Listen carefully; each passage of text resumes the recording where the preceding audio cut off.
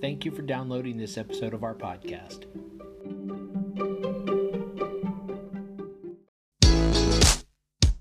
Hi, and welcome to the podcast for Solomon Staircase Masonic Lodge number 357, where we talk about all things related with Freemasonry, including Hermetic teachings, philosophy, reason, spirituality, and much more. We're located in Buena Park, Southern California. Tune in as we continue to update our podcast with informative talks and articles for Masons worldwide and those who would like to inquire within.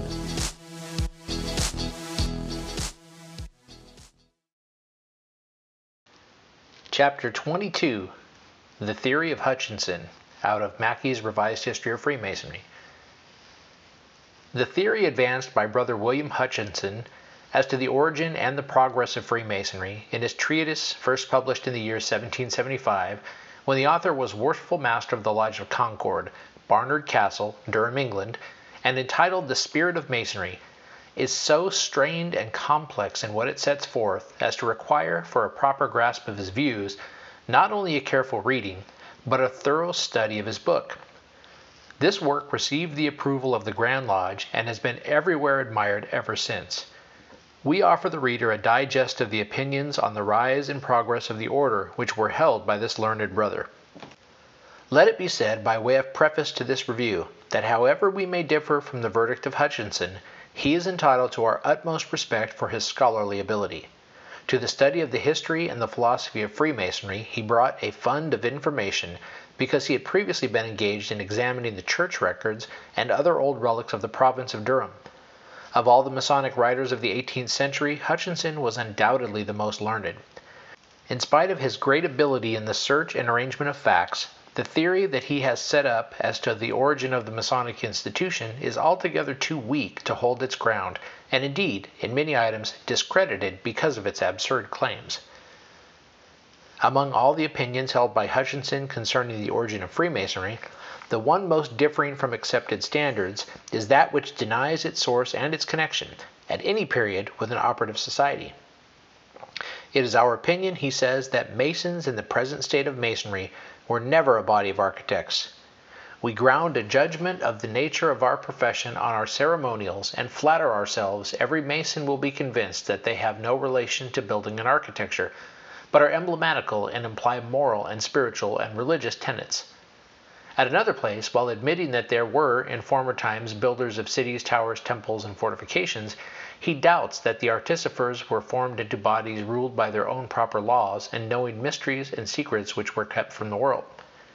Since he admits, as we will hereafter see, that Freemasonry existed at the Temple of Solomon, that it was there organized in what he calls the second stage of its progress, and that the builders of the edifice were Freemasons, one naturally imagines that Hutchinson would here meet an objection that cannot be got over by his theory, which entirely separates Freemasonry and architecture.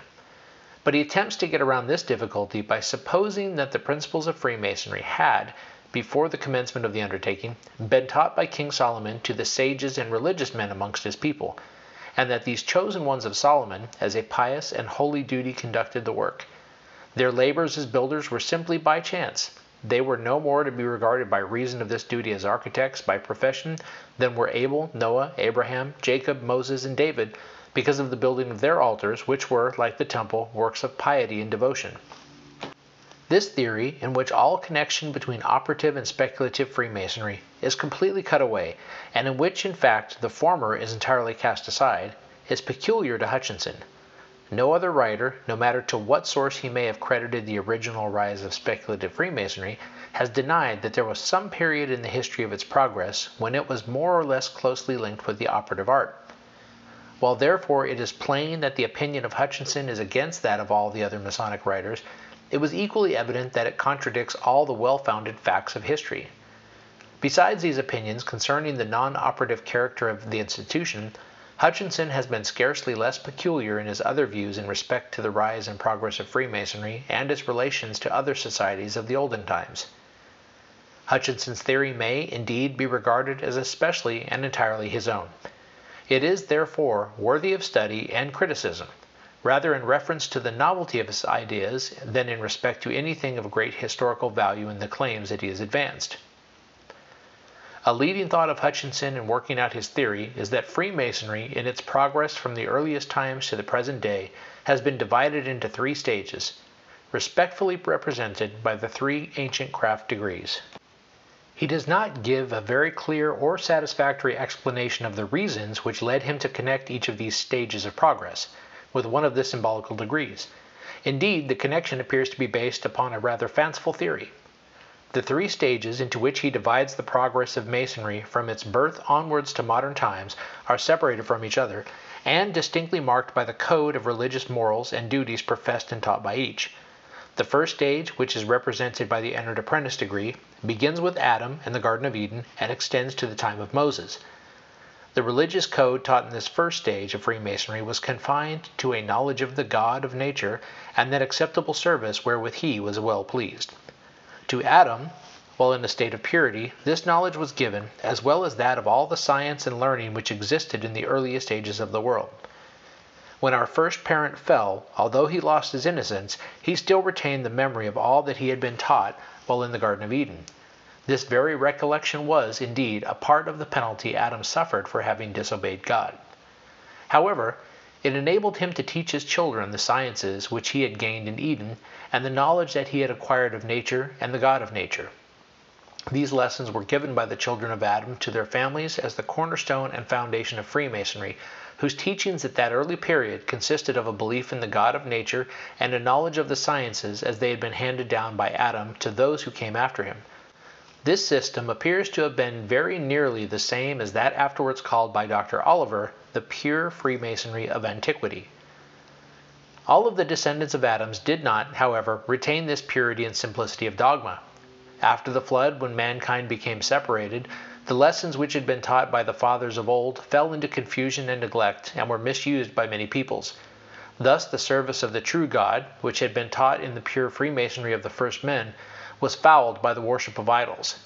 These seceders from the pure Adamic Freemasonry formed institutions of their own and declined as the first step downward from the simple worship of the God of nature into the errors of Sabaeism or the worship of the sun, moon, and stars.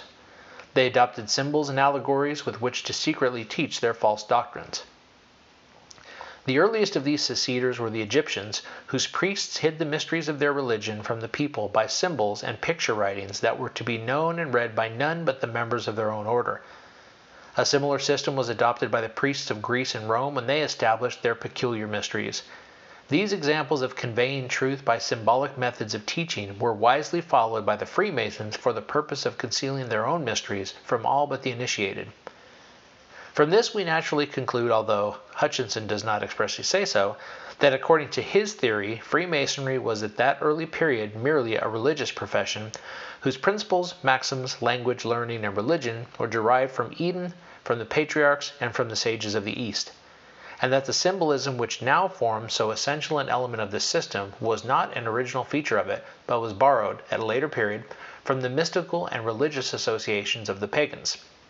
Such, according to the theory of Hutchinson, was the first stage in the progress of Freemasonry represented by the entered apprentice degree. This was simply a belief in and a worship of the true God as the doctrine was taught by Adam and the patriarchs.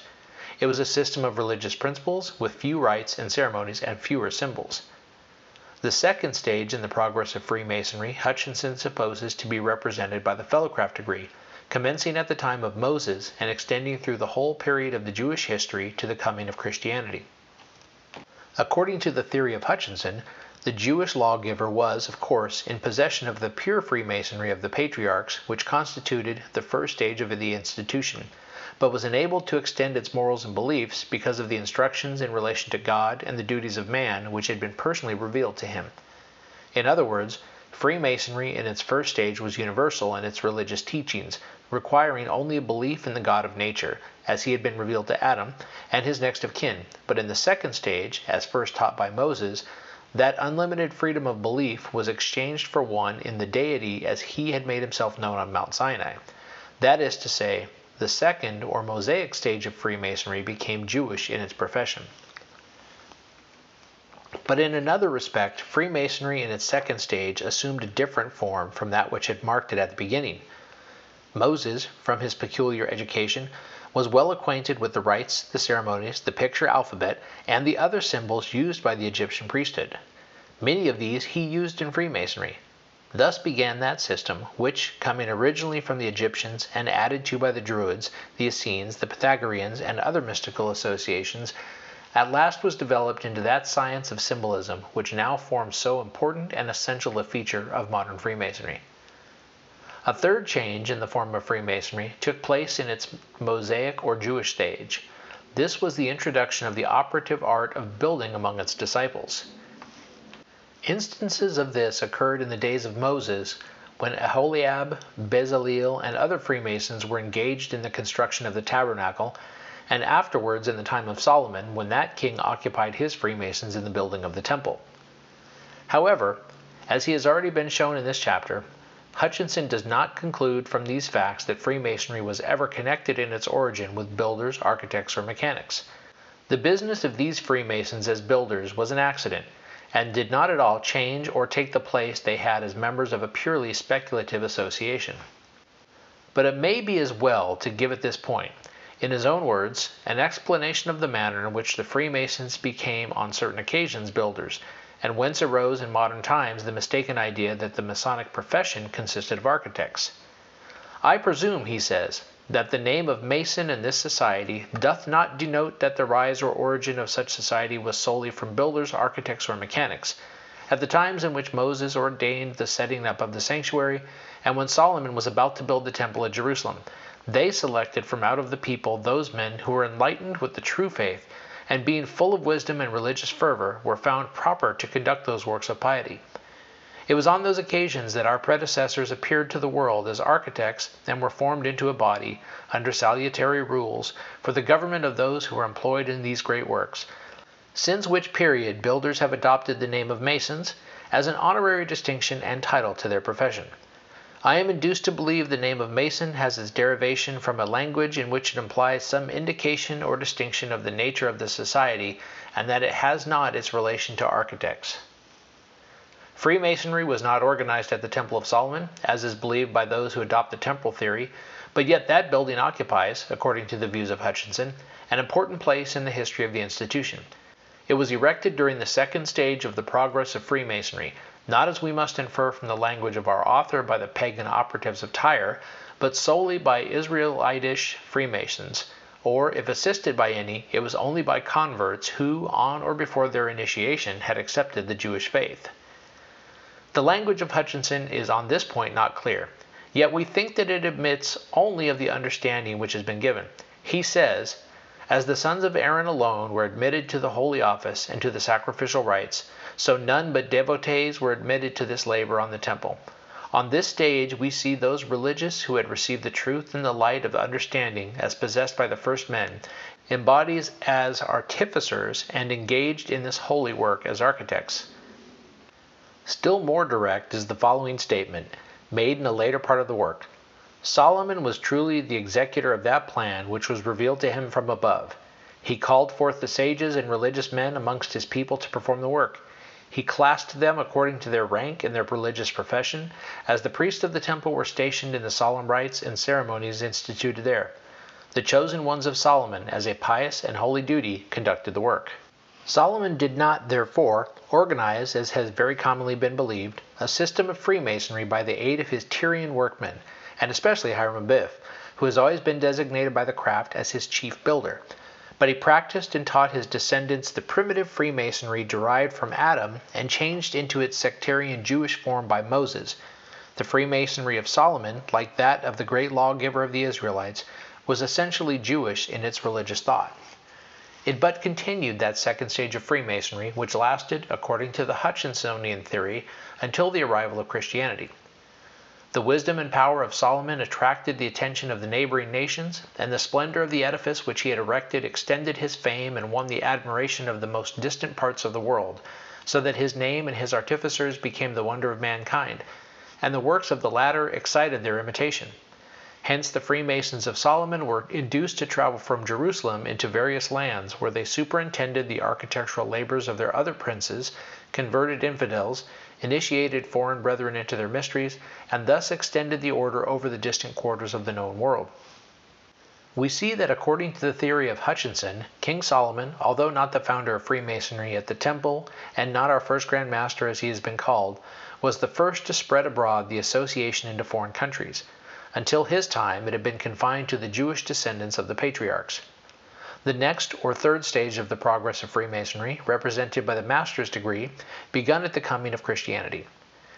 As Hutchinson in his description of the two preceding progressive classes of Freemasons had credited to the first, as represented by the apprentices, only the knowledge of the God of nature as it prevailed in the earliest ages of the world, and to the second, as represented by the Fellowcrafts, the further knowledge of God is revealed in the Mosaic mission, so to this third stage, as represented by Master Masons, he had assigned the complete and perfect knowledge of God as revealed in the Christian rule.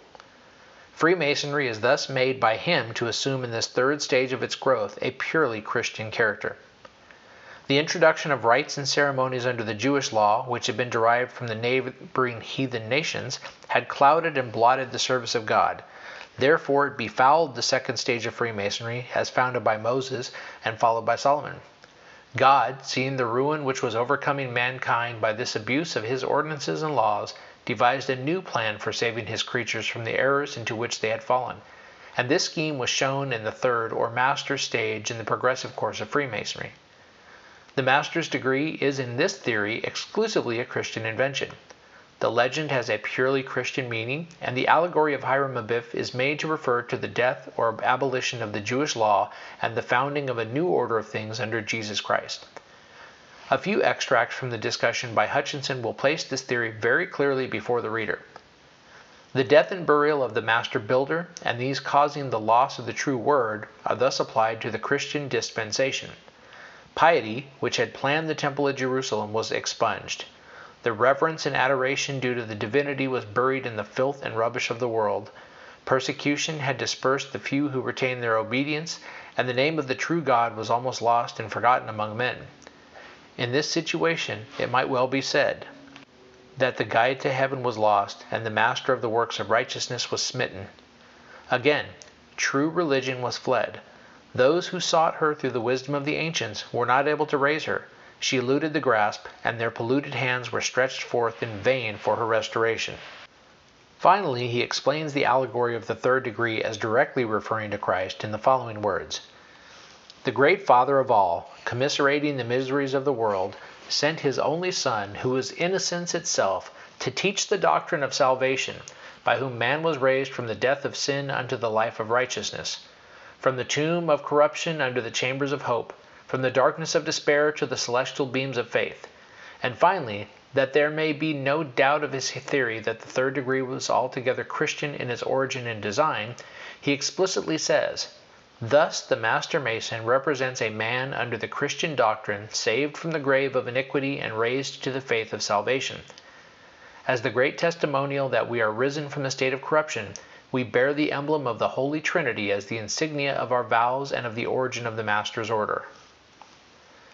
The third or Master's degree, made Christian in type, that is, the meaning of its symbols referring to Christ and to Christian dogmas, is not peculiar to, nor original with Hutchinson. It was the accepted belief of almost all the authorities of his time, and several of the rituals of the 18th century contained plain traces of it. It was not, indeed, until the rewriting of the lectures by Dr. Samuel Hemming in 1813 that nearly all the references of them to Christianity were taken out.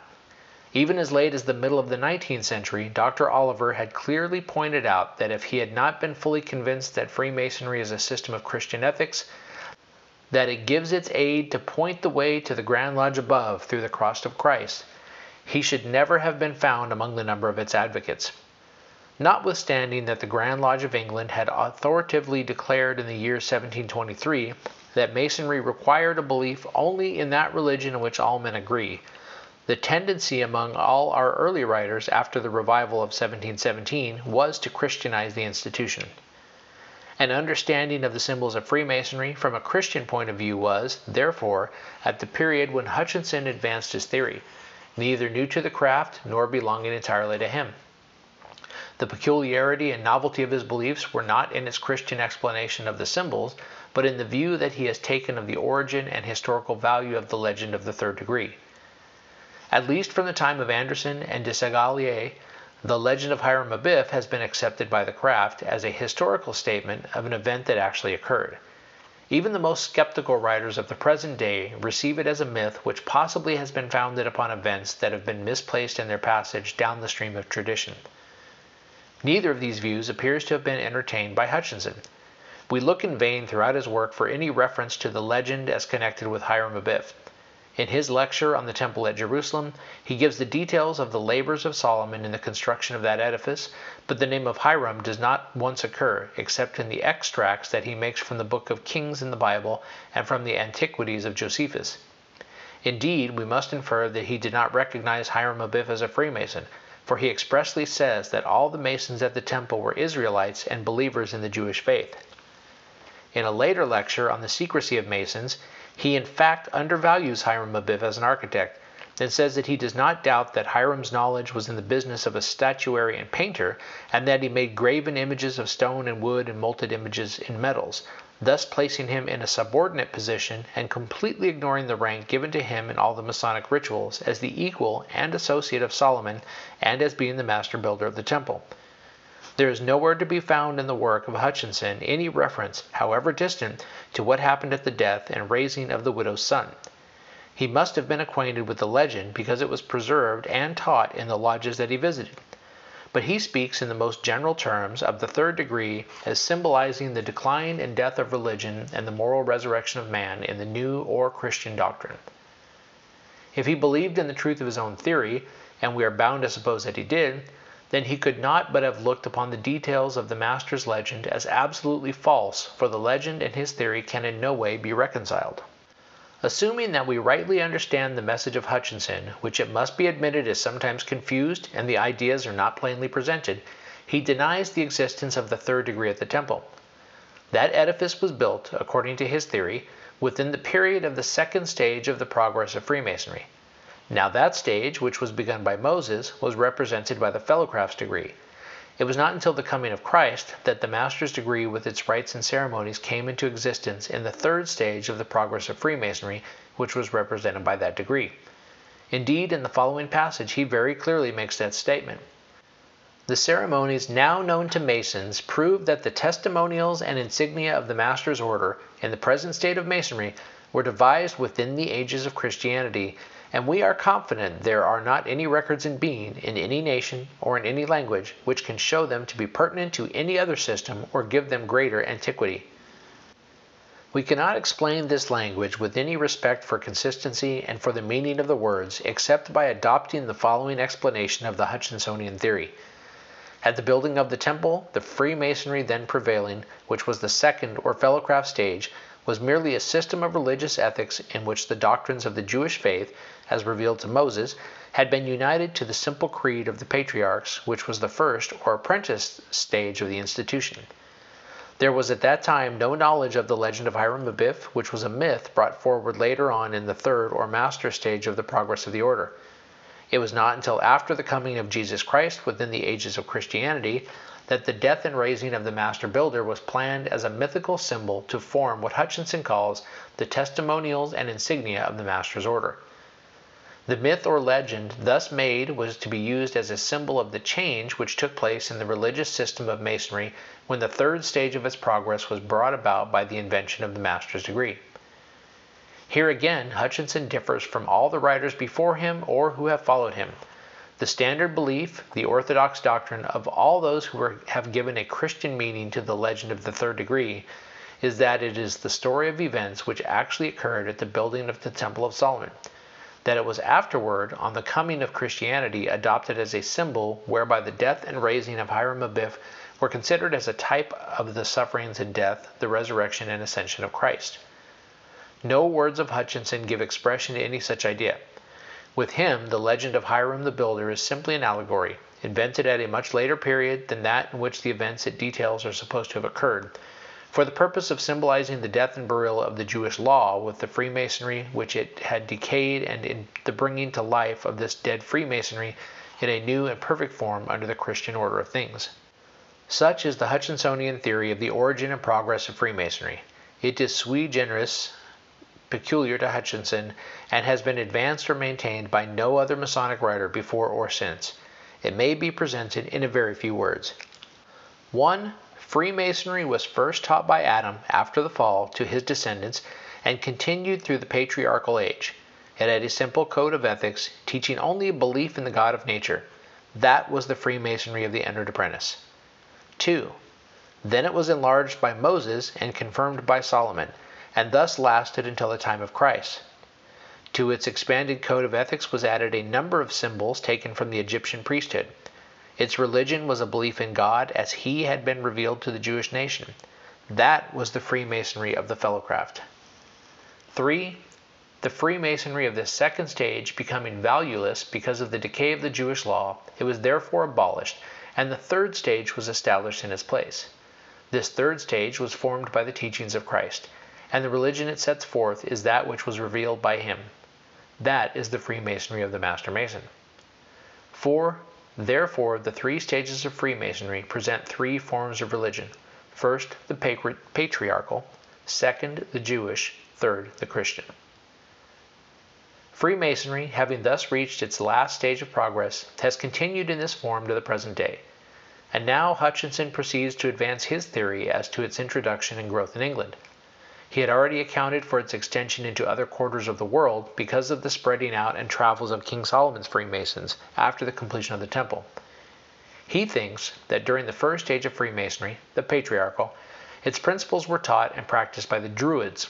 They received them from the Phoenicians, who visited England for trading purposes at a very remote time in the world's history. The second stage, the Jewish, was with its ceremonials introduced among them by the Masons of Solomon after the building of the temple, but at what precise period he cannot tell. The third and perfect form, as developed in the third stage, must have been adopted upon the conversion of the Druidical worshippers to Christianity, having been brought into England, as we should suppose, by the Christian missionaries who came from Rome into that country. While Hutchinson denies that there was ever any connection between the operative and speculative Freemasons, he admits that among the former there might have been a few of the latter. He accounts for this fact in the following manner. After Christianity had become the popular religion of England, the officials of the faith employed themselves in founding religious houses and in building churches. From the duty of the assisting in this pious work, no man of whatever rank or profession was freed. There was also a set of men called holy work folk, to whom were given in trust certain lands, which they held because of repairing, building, or defending churches and tombs, for which labors they were released from all duties due to the lords of the land or for military service. These persons were stonecutters and builders, and might, he thinks, have been speculative Freemasons, and were probably selected from that body. These men, he says, come the nearest to a similitude of Solomon's Masons, and the title of free and accepted Masons of any degree of architects we have gained any knowledge of. But he professes his ignorance whether their initiation was attended with peculiar ceremonies, or by what laws they were regulated. That they had any connection with the speculative order, whose origin from Adam he had been tracing, is denied.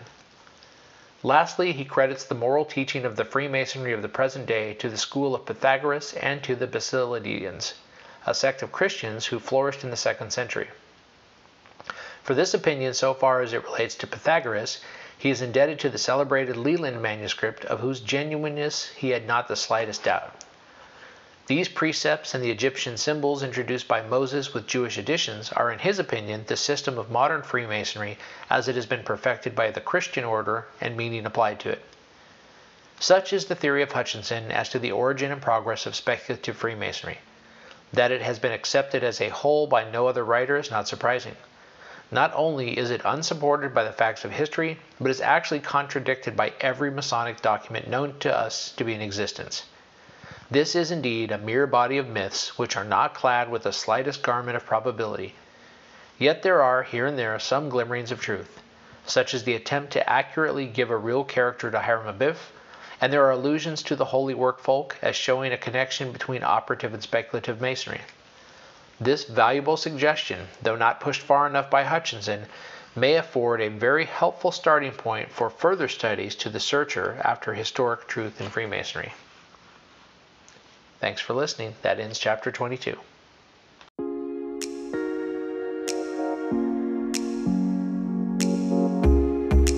Thank you for listening. If you like what you heard, please subscribe and leave us a comment. We enjoy hearing from our listeners. If you really like what you heard, share this podcast with your friends and lodge members. Visit us online at solomonstaircase.org.